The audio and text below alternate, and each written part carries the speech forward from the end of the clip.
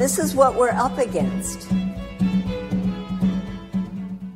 That's Medea Benjamin, and this is Alternative Radio. I'm David Barsamian. This edition of AR features Medea Benjamin on the selling of the Ukraine war. February 24th marks the first-year anniversary of the Russian invasion of Ukraine. Moscow's action is a clear violation of international law, but it was not unprovoked, as the politicians and the media keep repeating. The NATO military alliance has expanded its bases right up to Russia's borders. The U.S. and its NATO allies are sending more and more arms to Ukraine. Last week it was Patriot missiles. This week it's tanks. What will it be next week? Fighter jets? The steady escalation of weaponry is music to the ears of the military-industrial complex. The longer the war goes on, the more their cash registers go ka-ching. The continuation of the war is getting a hard sell from the armchair pundits and retired generals and their corporate media enablers. What will it take to stop the war? Our guest today is Medea Benjamin. She's a renowned peace activist and social justice advocate. She's co-founder of Code Pink and the recipient of the Martin Luther King Jr. Peace Prize and the Gandhi Peace Award. She's the author of many books, including Inside Iran, Kingdom of the Unjust, and War in Ukraine. She spoke in Chapel Hill, North Carolina on Martin Luther King Jr. Day in mid-January. And now, Medea Benjamin. First, let me start by saying Happy Martin Luther King Day. And this is certainly a day to reflect on Martin Luther King's Beyond Vietnam speech, his anti-war calling, what that cost him, the way that he was reviled when he came out against the Vietnam War, persona non grata in a lot of places, including the White House. And yet he said that it was his moral obligation to speak out against war. And certainly that one quote of his in that speech always sticks with me when we talk about a society that puts more money into the military than into social uplift is moving towards spiritual death. And he said that many decades ago, and unfortunately I think it's still the case, especially when you see the recent budget that was passed of $858 billion for the Pentagon. That's not counting the money for Ukraine. That's not counting the money for nuclear weapons. You put that all together, and we're at about $1 trillion now. $1 trillion a year. And I have just arrived here today, so I don't know what your community is like, but I just came from Los Angeles, where the streets are lined with people that don't have housing, and where the schools are crumbling, where the infrastructure is terrible, where people can't find a good place to go to get decent health care, and where young people are paying absurd amounts of money for what they should get for free. In fact, they should get a stipend to do it, and that's to get a college education. So to think how we have evolved since the time of Martin Luther King, in some ways, of course, we have made progress. But we've not made progress in terms of where we spend our money, where we spend our resources. And we haven't made progress in terms of how we deal with conflict. And that's especially true after 9/11, when we've been involved in war after war after war.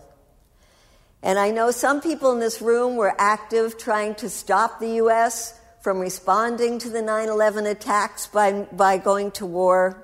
And thank you for the Veterans for Peace and others who do so much work on this issue. WILF, Women's International League for Peace and Freedom, so many groups. And so many of us that came out into the streets by the hundreds of thousands and said no to the war in Iraq, and the government wouldn't listen to us. And here we are 20 years later, And Iraq now has a government that is pro-Iran.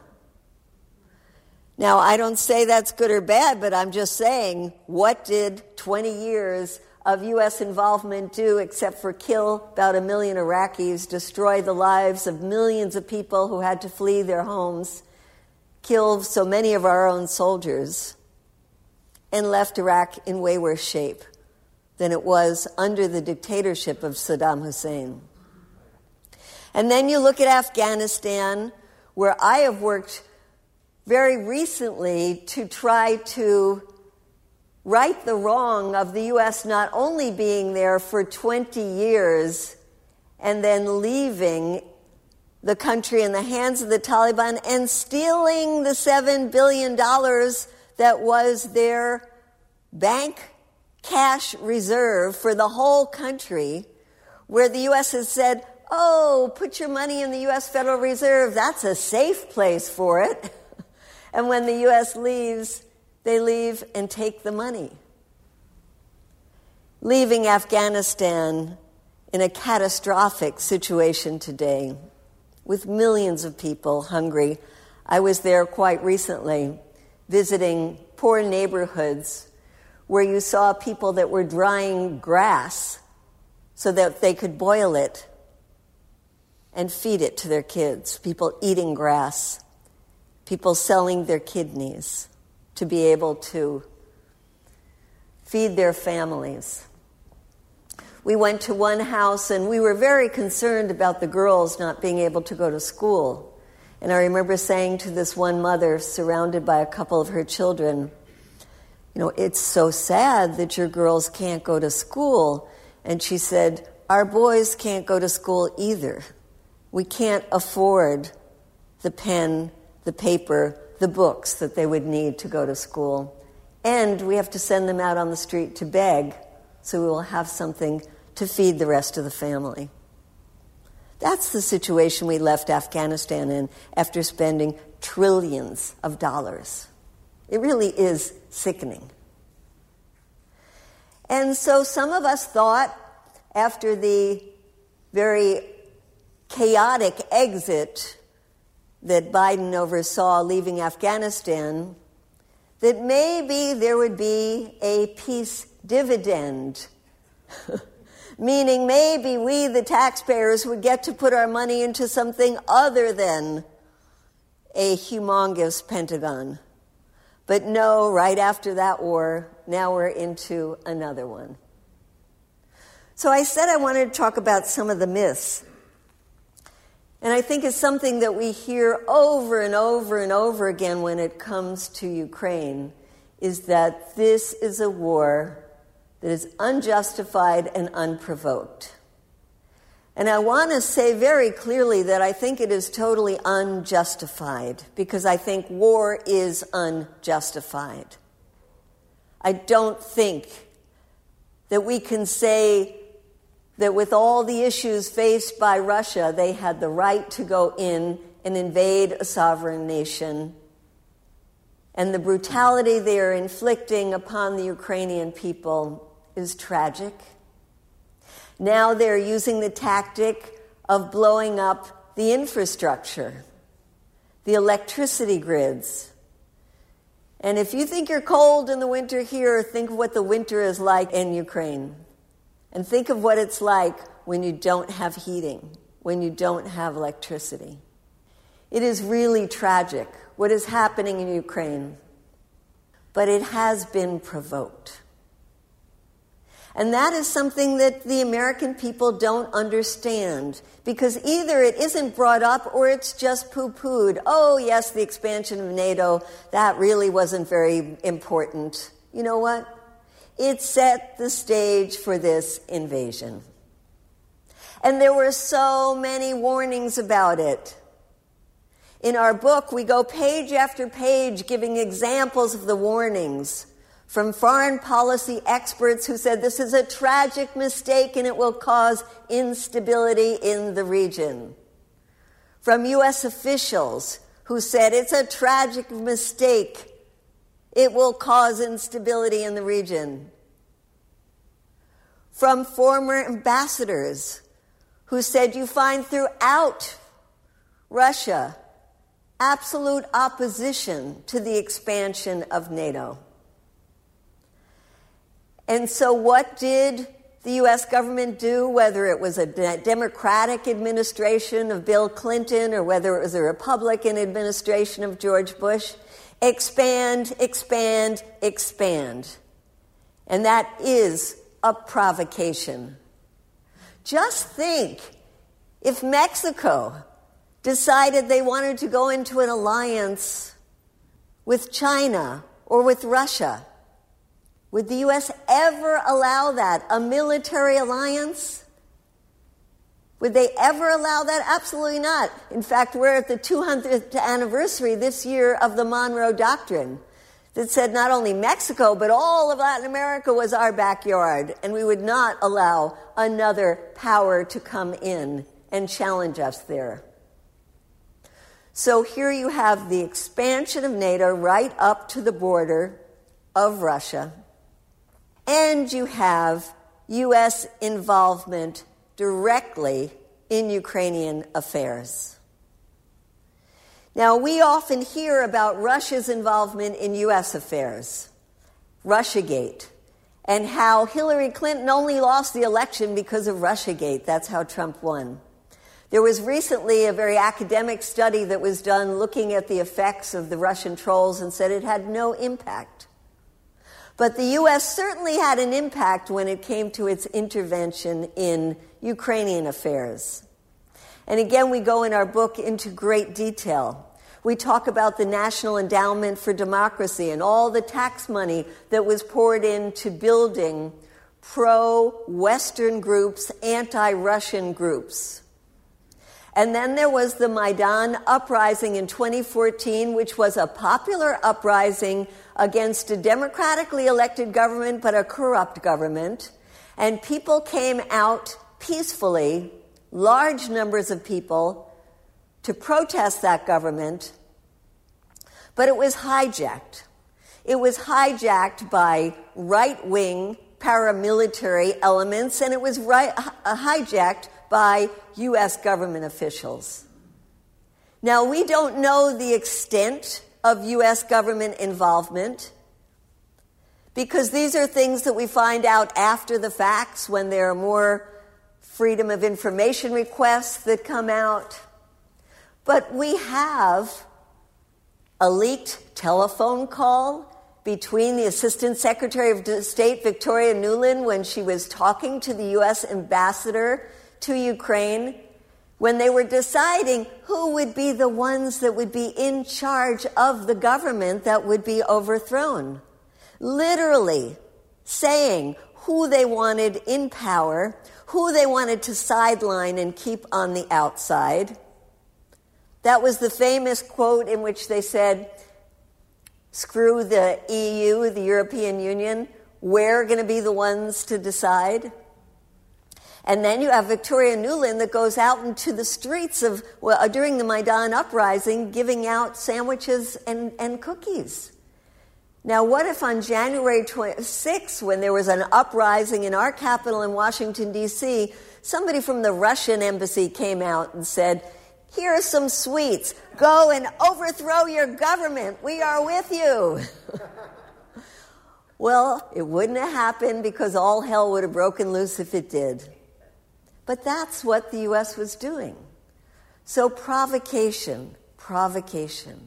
And after the Maidan uprising and after it ended in a coup, and there was then a pro-Western government that was put into power, the pro-Russian part of the Donbass rebelled, broke away, and the Russians came in to take back Crimea, which had been given to Ukraine by Khrushchev. And the fighting started in the Donbass. So the fighting didn't just start on February 24th when the Russians invaded. The fighting has been going on for years now, since 2014. And the U.S.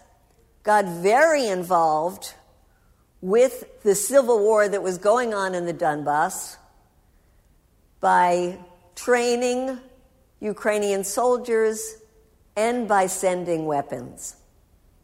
Now, there was an agreement that was negotiated 1 year later in 2015 called the Minsk Agreements that was supposed to end the conflict.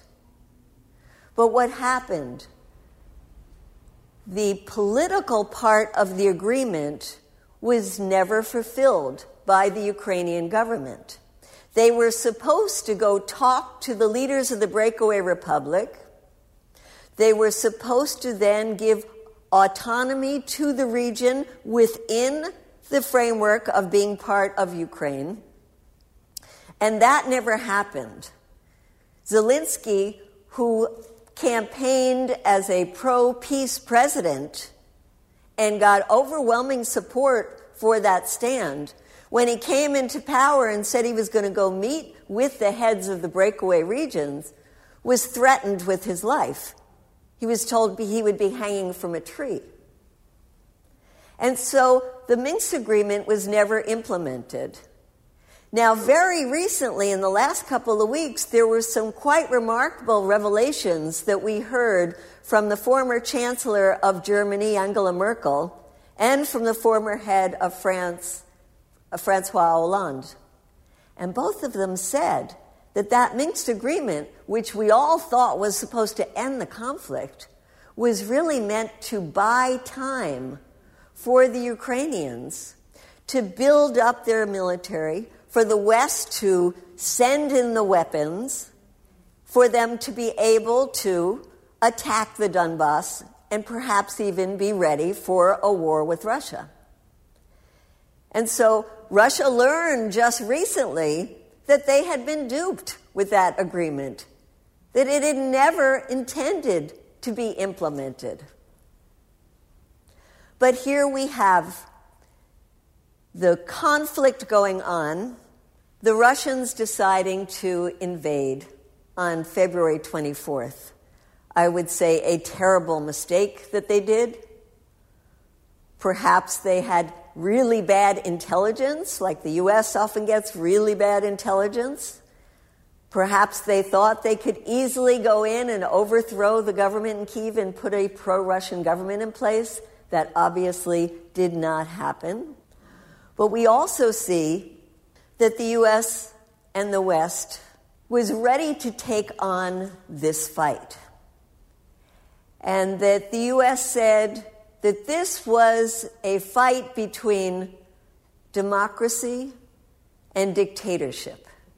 That we would have to get involved in this because we have to defend democracies. Now, many of you who work here on the issue of Israel-Palestine know that the U.S. is oftentimes not on the side of democracies. In fact, in the case of Israel, we give them, about $4 billion every year to repress the Palestinian people.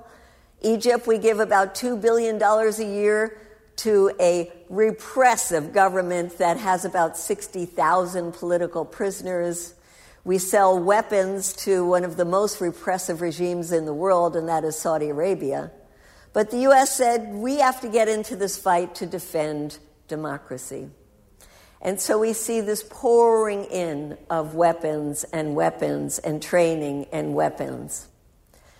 And so here we are at a situation where we are being told that the way to victory in Ukraine is to send in more and more weapons. We are told that victory is around the corner, and all we have to do is give another 40 billion, another 30 billion, what was the latest? Another 47 billion.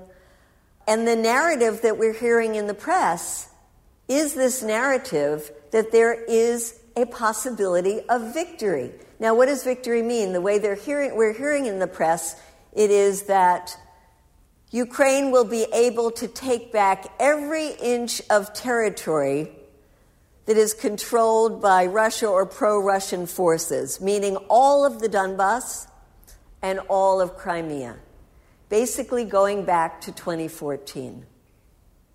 But guess what? The military generals who know a losing war when they see it, the ones in the United States, they are saying victory on the battlefield is really not possible. You're hearing that from the number one military advisor to the president, and that is the chair of the Joint Chief of Staff, Mark Milley, who said the Ukrainians has done a courageous battle. They have won what they are going to win on the battlefield. Now is the time to seize the moment and go for negotiations. And it's not just what we're hearing or what they're saying inside the Pentagon.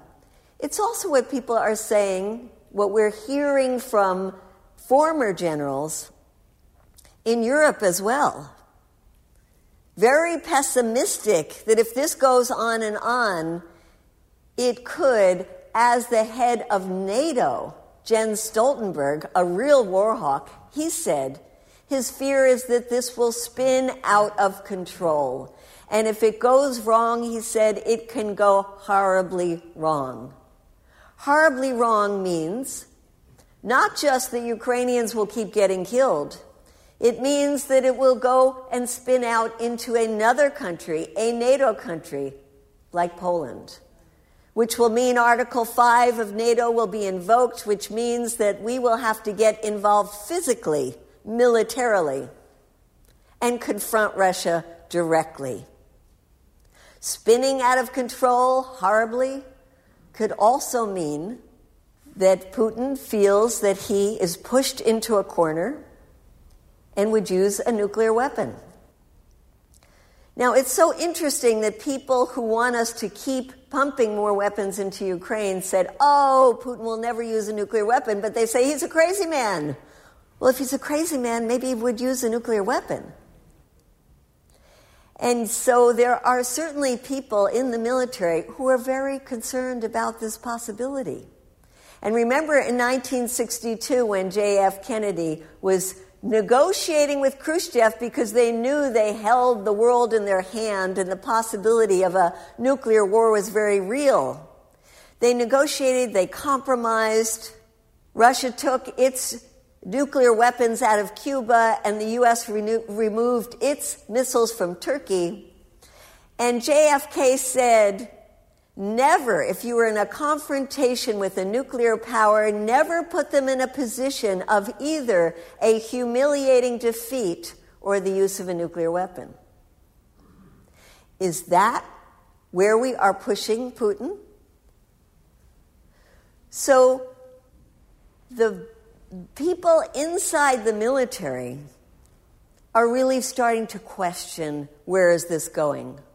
But we're not hearing that from our government officials. We're not hearing that from President Biden. We're not hearing President Biden said, oh, I think I better start talking to Putin. He hasn't talked to Putin in this entire time. It's going on a year. You're not hearing the Secretary of State, Anthony Blinken, say, oh, I think we better start talking to my counterpart, Lavrov, in Russia. No. What you're seeing only is that the head of the CIA, William Burns, by the way, he was in Russia during the time of the early NATO expansion and talked about what a disaster it was back then. He has met with his counterpart. Jake Sullivan, National Security Council, has met with his counterpart, and so has Lloyd Austin, the Secretary of Defense. They are meeting not to come up with a peace plan, but they are meeting to see how they can stop this from spinning out of control. But we need the civilians in our government. We need the Secretary of State, and we need the President to get on board to push for negotiations.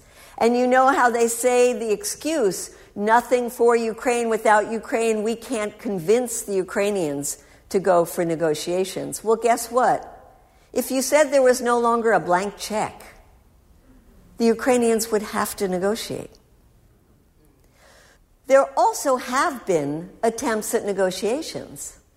There was a very good attempt at negotiations right a month after the Russian invasion, when Erdogan in Turkey was mediating, and you had both sides that came up with a 15-point peace plan.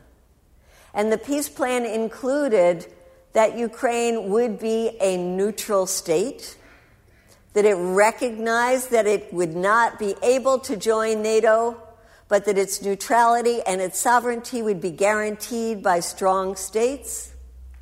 Russian troops would leave. There would be a negotiated process for the Donbass, so there could be internationally monitored elections there, so that people there could decide for themselves how they wanted to be affiliated. And they talked about the issue of Crimea being bumped down the road. They would deal with that in the coming years. It could be as long as 15 years away. A very positive peace process that was in the works until Boris Johnson, the head of the UK at that time, came and said, the collective West does not want to see you negotiate a deal with Russia. We are in this with you for victory. And then Lloyd Austin also came from the U.S. and said that we must weaken Russia. And so you saw the peace talks were cut off. There have been talks, though, on small things, and I think it's important to mention that because what I hear a lot is people say, you can't talk to Putin, you can't talk to Russia. Well, let's recognize not only were those talks happening before they were sabotaged, but the Ukrainians and the Russians have also talked about some very serious things and successfully. For example, you remember a couple of months ago when it looked like the largest nuclear power plant in all of Europe, the Zaporizhzhia nuclear power plant, was going to be blown up, that there were shelling coming from both sides, and they sat down and they negotiated and they agreed that the International Atomic Energy Association would come in and calm the situation down.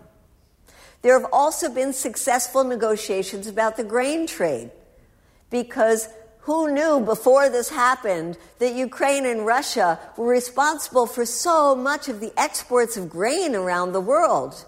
And it was so important to get this grain out to countries in Africa and the Middle East who were so desperately in need of that grain.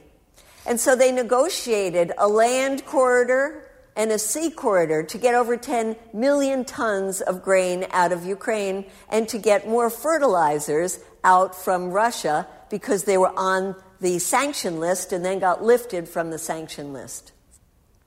Happened through negotiations. And a third area of negotiations that is ongoing is prisoner swaps.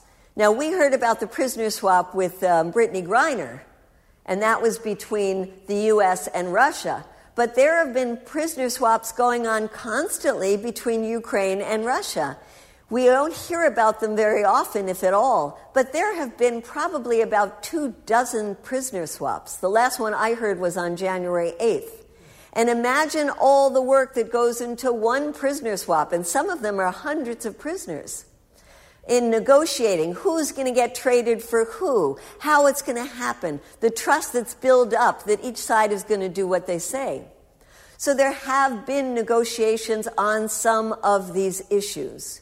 What we need to get, of course, is negotiations on how to stop this war. And that's where we come in. Because in our Congress, we are certainly not getting even the discussion about that. You're listening to Medea Benjamin on the selling of the Ukraine war. This is Independent Alternative Radio. For copies of this program, call us at 1-800-444-1977. Again, that's 1-800-444-1977. Or go online, our website, alternativeradio.org. That's alternativeradio.org. I live most of my time in Washington, D.C., and it is just mind-blowing to see what is happening in Washington, D.C. That when that $40 billion package to Ukraine was voted on, in which almost half of it was for military, There wasn't a discussion on the House floor about that. There wasn't a hearing about it. And there wasn't one Democrat that voted against it. Not one. Not a member of the squad, not Barbara Lee, who was the one who voted against war after 9/11. None of them. A Democratic president, and they all voted for that package. There were 57 Republicans in the House that voted against it. There were 11 senators who voted against it. But that's a small handful as well. And some of them because they thought the enemy is China, and that's where we should be putting our sights. And others said it should be going to the border, to militarize our border, to make us safe from the hordes trying to come in. But very little discussion about Ukraine itself.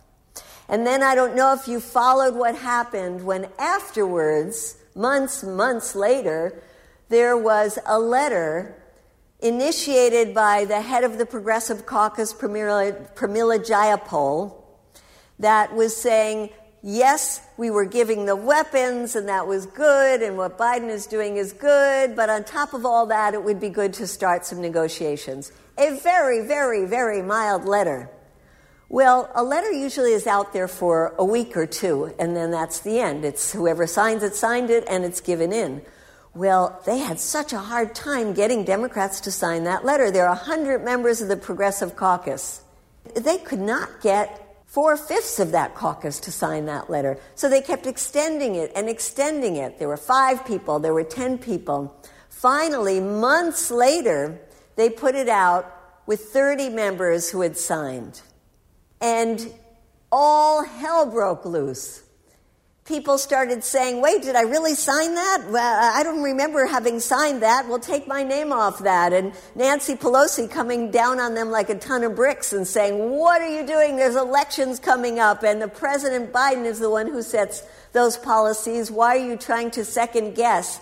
Within 24 hours, I've never seen anything like this in my life. A letter that was signed, sealed, and delivered to President Biden was withdrawn.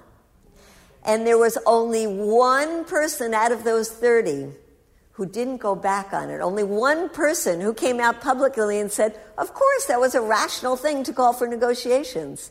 And that was Ro Khanna from California. It is very, very strange when you see somebody like Marjorie Taylor Greene in the Republican Party having one of the most rational voices when it comes to Ukraine. You have to say, what is going on in our country? And one thing that is going on is when it's a Democrat in the White House, you get very, very little response because the Republicans are mostly war hawks all the time. And the Democrats, sometimes I think if it were Trump in the White House, we would have some Democrats with us. But you also have to look at what the media is doing. And I have never seen a campaign like this. We've seen campaigns to sell the war in Iraq. We've seen campaigns to sell other wars. This one is on a whole different level. When did you ever see the head of a country, a warring country, the president of a foreign country, come twice to address a joint session of Congress? He got 18 standing ovations.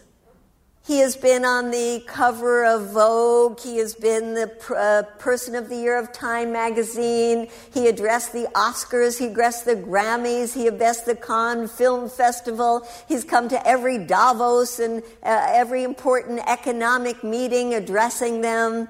It is just amazing. The selling of Zelensky, the selling of this war.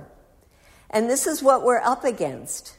Now, on the positive side, in the rest of the world, there is a lot of pressure to end this war. We're seeing that from the global south, where country after country are saying, we're not taking sides in this war. There's only one side for us, and that's the side of peace. You better sit down and come up with a solution because you're hurting our people. You're hurting our people because of the price of energy. You're hurting our people because of the price of food. You're hurting our people because of the attention being taken away from the existential threat of the climate that is affecting people all over the world. And that's where we have to be putting our money. And you're hearing that from Europeans as well, because when this war started, the U.S. and the NATO countries were all prepared with the sanctions against Russia. They thought they had it nailed. They thought when they put those sanctions into place, the Russian economy would just crumble. And guess what? It's been the opposite. The Russian economy has not crumbled because the price of oil has gone down recently, but it was way high, and they made a lot of money from that. But the Europeans are paying the price of the cost of energy. The Europeans are saying that our dirty energy companies are war profiteers because they're selling the LNG and the oil to Europe at 4 or 5 times the price of what we are paying for it here. They're also saying that U.S. weapons companies are the ones that are really the winners from this war. Not only are they the ones that are getting most of our taxpayer money that we're spending for this, but now the European countries are spending more on their military, and guess what? A lot of that is going to our weapons companies as well. So there's tremendous war profiteering going on, and there's growing anger. And in Europe, they are having demonstrations with tens of thousands of people on the street. It happened in East Germany, it's happened in the Czech Republic, it's happened in Italy, and it's happened in France, where they're coming out against the inflation, and they are connecting that to the issue of Ukraine. And so then here I come to what can we do? Because we're still at the point where we're not able to get large numbers of people out in the streets. One reason is because we have to do a better job educating. And we have an 18-minute video that you can see online. It's free. Please pass it around. We're showing it in college campuses all over the country. It's important to give people the facts about this. And we are, in small numbers, getting out in the streets and rallies, and I know you have ones here in your community that are happening in places all over the country, people going out to farmers markets, people sitting out with booths that say, come talk to me about Ukraine, let's just have a discussion. I was just in New York City. We had a very lively demonstration with a lot of young people, which was great to see. And the chant that they kept chanting was, money for the poor, not for war, or money for the poor, not for war. They understand that their future is at stake. And so what we need to do is just find more ways to educate, to organize, and to mobilize. And one thing that I'm very excited about is that we managed right up into the lead up into the holiday season this year to work with groups like the Fellowship of Reconciliation to call for a Christmas truce. And we were aiming to get 100 religious leaders to sign on for that call. We got over 1,500 religious leaders in about 2 weeks' time. It showed how much they felt it was their calling, it was their duty to come out and be on record calling for peace talks. And that brings us full circle to Martin Luther King, who said it was his moral obligation. And whether we're doing this from a faith-based perspective, from an environmental perspective, or simply from a perspective that we don't like seeing people killed, we've got to find ways to convince others and then ultimately convince the people who hold the purse strings in Congress and the people who really can initiate talks not only with Russia, but push the Ukrainians to the peace table, and that is the White House. So thank you for listening to me. Thank you for the work you're doing. Let's see what we can do together to show that we are a nation that isn't going towards spiritual death, because we want to renew our spiritual faith in humankind by building a world without war. Thank you.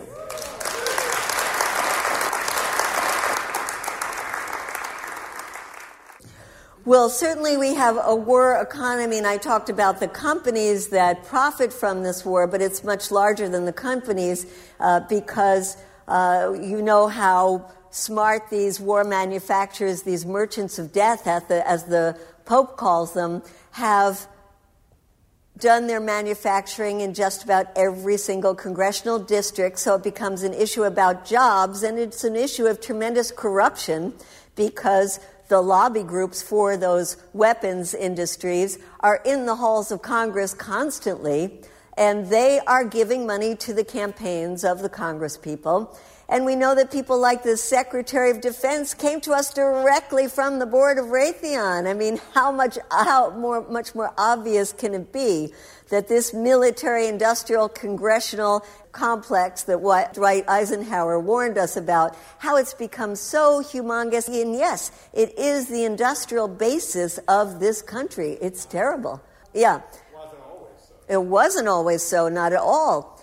And you also brought up the issue of U.S. wanting to maintain hegemony in China.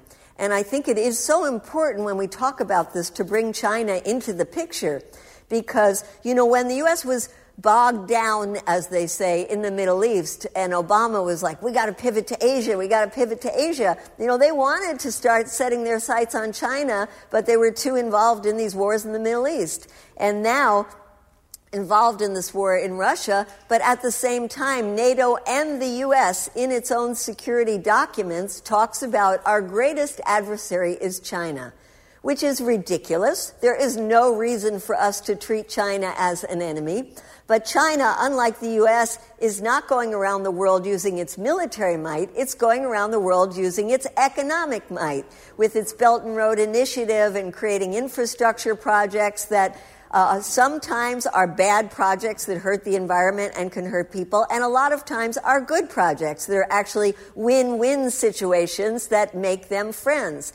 And so what is happening right now is that the U.S., and I think it was part of NATO's raison d'etre from the U.S. perspective, is to keep Europe in the U.S. realm and to stop it from going close to the Asian side. And when they were getting the energy from Russia, the U.S. didn't like that. And I remember being in some of these hearings in Congress and hear people from Texas, like Senator Ted Cruz, who were saying, we can't let that pipeline go through, that Nord Stream pipeline. We got to do something about that. And I kept thinking, well, wait, you know, they have the right to have their own Nord Stream pipeline with Russia if they want. And then, lo and behold, the Nord Stream pipeline is blown up. And we can't figure out who the heck might have blown that up. What about motive? Who didn't want to see it built to begin with? Who said they could blow it up? Who gained from blowing it up? And Biden said it at a press conference, we're going to get rid of it. It's part of bringing Europe back into the fold of the U.S., making Europe dependent economically even more on the United States. But what it's doing is pushing Russia and China closer together, even though our mass media is usually saying, oh, the Chinese are criticizing the Russians and they don't like it. You know, the Chinese don't want the war, I don't think. They want to see Russia continue this war, but they are certainly increasing their trade with Russia right now. So in some ways, this is backfiring not only against Europe, but against the United States as well. And what we're also seeing is so many countries fed up with the U.S. imposing its economic sanctions on the rest of the world, whether it's Cuba or whether it's Venezuela or Syria or Korea, and now Russia, and imposing sanctions on China, that they are starting bilateral trade outside the U.S. dollar. And there will be, probably in the lifetimes of the younger people here, a complete revamping of the economic system so that the SWIFT system, which is dominated by the dollar in all financial transactions, will just be one of many ways to transfer funds. Well, that's right. And you might have heard of the entity called the BRICS, the alliance that's Brazil, Russia, India, China, South Africa. It is a huge part of the world population and a huge part of the global economy, and now there are many, many other countries that want to join the BRICS. And this is really a reflection of the kind of blowback that the U.S. is getting from all of these wars, all of these sanctions that it imposes or it tries to impose on the rest of the world. Yeah, as we talk about in the book, the neo-Nazi groups, like the political parties, did very poorly in the last election. They did not have a lot of political sympathy with the general population, but they have played an outsized role militarily, because they had paramilitary groups that were armed, that went to the Donbass, that were fighting there, refused to step down, refused to comply with the Minsk Accords. They were the ones that threatened past presidents, including Zelensky, if they were going to actually go and meet with the leaders of the breakaway republics. And now they have been incorporated into the army. Some of you might remember Congressman John Conyers from the U.S. He was very active, a real icon in the civil rights movement. He passed a bill saying that no U.S. money could go to the Azov battalion because of their Nazi sympathies. That bill was taken up more recently, but now it doesn't mean anything because it's all one army. And you can't say, well, this can't go to this group because you couldn't tell in the battlefield. But certainly, when you have war, it is the most militant ones that actually have even more power. It doesn't come into the narrative because it doesn't fit within the narrative that the U.S. wants to put out there. It doesn't fit with the narrative of Zelensky being the greatest Democrat we've ever seen, and that we have to fight this war for democracy. And those who try to talk about it are silenced. But I think it is important to know that history, and it's an important element to discuss with people when we talk about the issue in Ukraine not being as, quote, black and white as it's made out to be. Well, I wish we had Ray McGovern with us here tonight, because he could give us a much, much more insightful view of Putin than I can. What I do know is that when the Soviet Union broke apart and there was what Naomi Klein calls the disaster capitalism that came in, and the tremendous privatization of government enterprises and the plummeting of the well-being of the Russian people, the plummeting of the life expectancy of the Russian people, Vladimir Putin came in and got rid of a lot of the corruption, improved the economy, improved people's standard of living, and has been extremely popular because of that. And I have friends in Russia that I talk to all the time, including just today, who think that Putin has been a good leader. They, my friends, and it doesn't reflect, I don't know, what the population thinks, think that this is a terrible mistake that he committed, and that he has now boxed himself into a corner. Now, there are others who disagree and think that he knows what he is doing. I think that just like the U.S. has gotten terrible intelligence when it went into Iraq, when it went into Afghanistan, when it went into Libya, wherever, I think so is the case in Russia, where he got bad intelligence about what would happen with a Russian invasion. Inside Russia, he's now staked his reputation on this, which means he's not about to pull out and say, I made a mistake. That would be the end of him. I also think that it's not just Putin who wants to make sure that Crimea stays in the hand of Russia. That's a widespread feeling among a lot of Russians. I was told that they feel towards Crimea the way we feel towards Alaska, that it belongs to us, and that Putin is doing the right thing by trying to make sure that stays in the hands of Russia and protecting the Russian-speaking and the ethnic Russians in the Donbass. Now, there is tremendous censorship in Russia, just as there is tremendous censorship in Ukraine. And so it's hard to know what the Russian people are thinking and feeling. We do know that when people came out on the streets in Russia to protest, they've been arrested. We do know that when they called up 300,000 more reservists, thousands of young men of military age fled the country because they don't want to fight. We do know that there is an underground movement against the war in Russia. I think in the United States we personalize it so much to be about Putin, but I think when it comes to Putin and Russia, there is a much larger group of nationalists in Russia who do feel that they have lost a lot of their prestige with the fall of the Soviet Union, that the U.S. has been trying to push them around, that they shouldn't allow the U.S. to push them around, they shouldn't have allowed the U.S. to expand NATO to the borders that it already is now. And so I think even with the censorship, it is a popular position inside Russia that Russia is just trying to protect itself, and that having a stronghold of NATO on the border of Ukraine is an existential threat to Russia. Whether that's because of Russian propaganda or because it's the way they really feel, we have to recognize that sentiment goes way beyond Putin. So do we have any last comment, suggestion? Yes. Well, that's right. And when you say, war, it has a cycle of its own, and it starts, and then, you hate your opponent more because they killed your comrade or your son, or, and that hate just keeps spinning and spinning and spinning.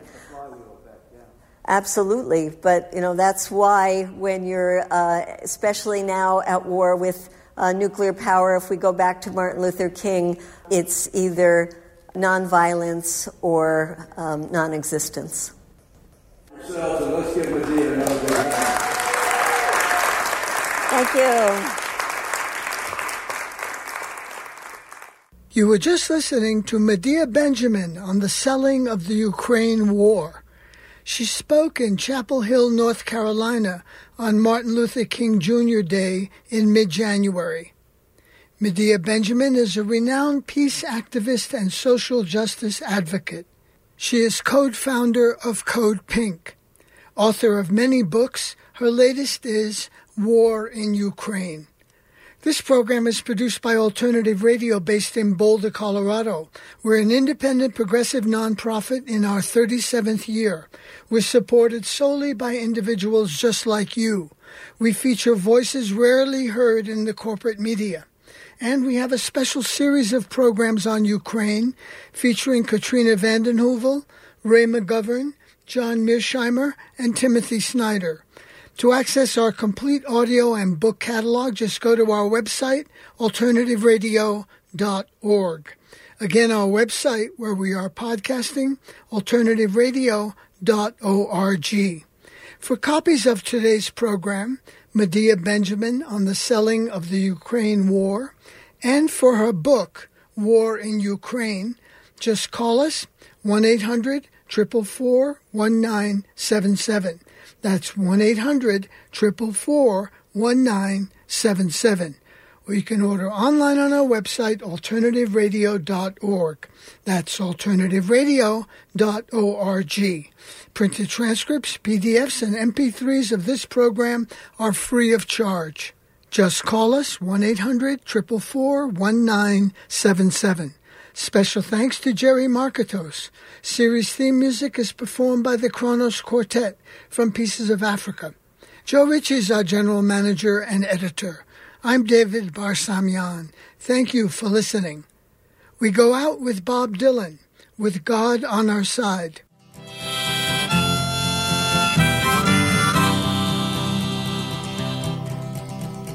The Second World War came to an end.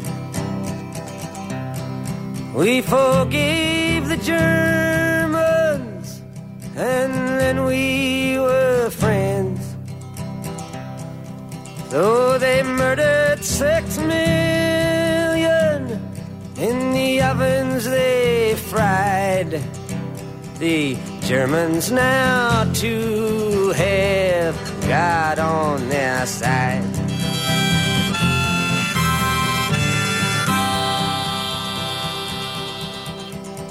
I've learned to hate the Russians all through my whole life. If another war comes, it's them we must fight. To hate them and fear them, to run and to hide, and accept it all bravely with God on my side.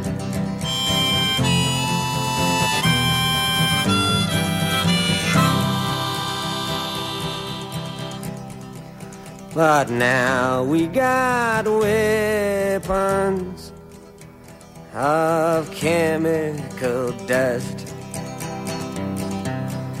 If fire them were forced to, then fire them we must. One push of the button and it shot the world wide. And you never ask questions when God's on your side.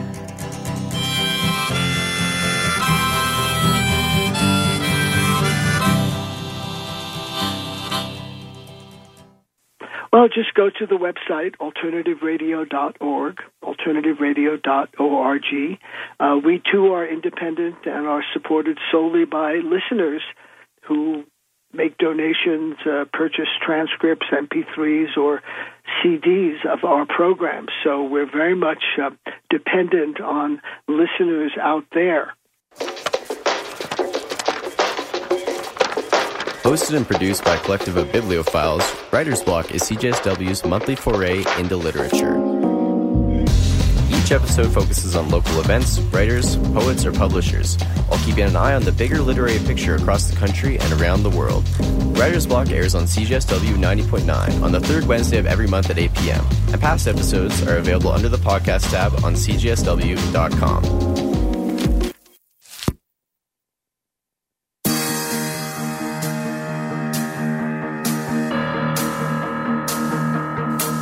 The University of Calgary, a place of learning, a place of exploration, a place to grow. In this wonderful institution are 3 places that are very special. Why are they special, you may wonder? The answers are many, but the most important one is the simplest. To join any of these 3 special places, you merely have to ask. These special 3 offer one amazing thing that people can do and that people need: communication. Video, radio, print. NUTV, CJSW, The Gauntlet. All 3 different, but all 3 have one thing in common: communication. Do you want to learn new skills? Do you want to put learned skills to work? Do you want to be creative in the making of communication? Do film, music, and writing have importance to you? Does truth matter to you? NUTV, CJSW, and The Gauntlet offer you the opportunity to follow your principles and your dreams. 3rd floor, Mac Hall, East Side. Just do it. It's a life changer.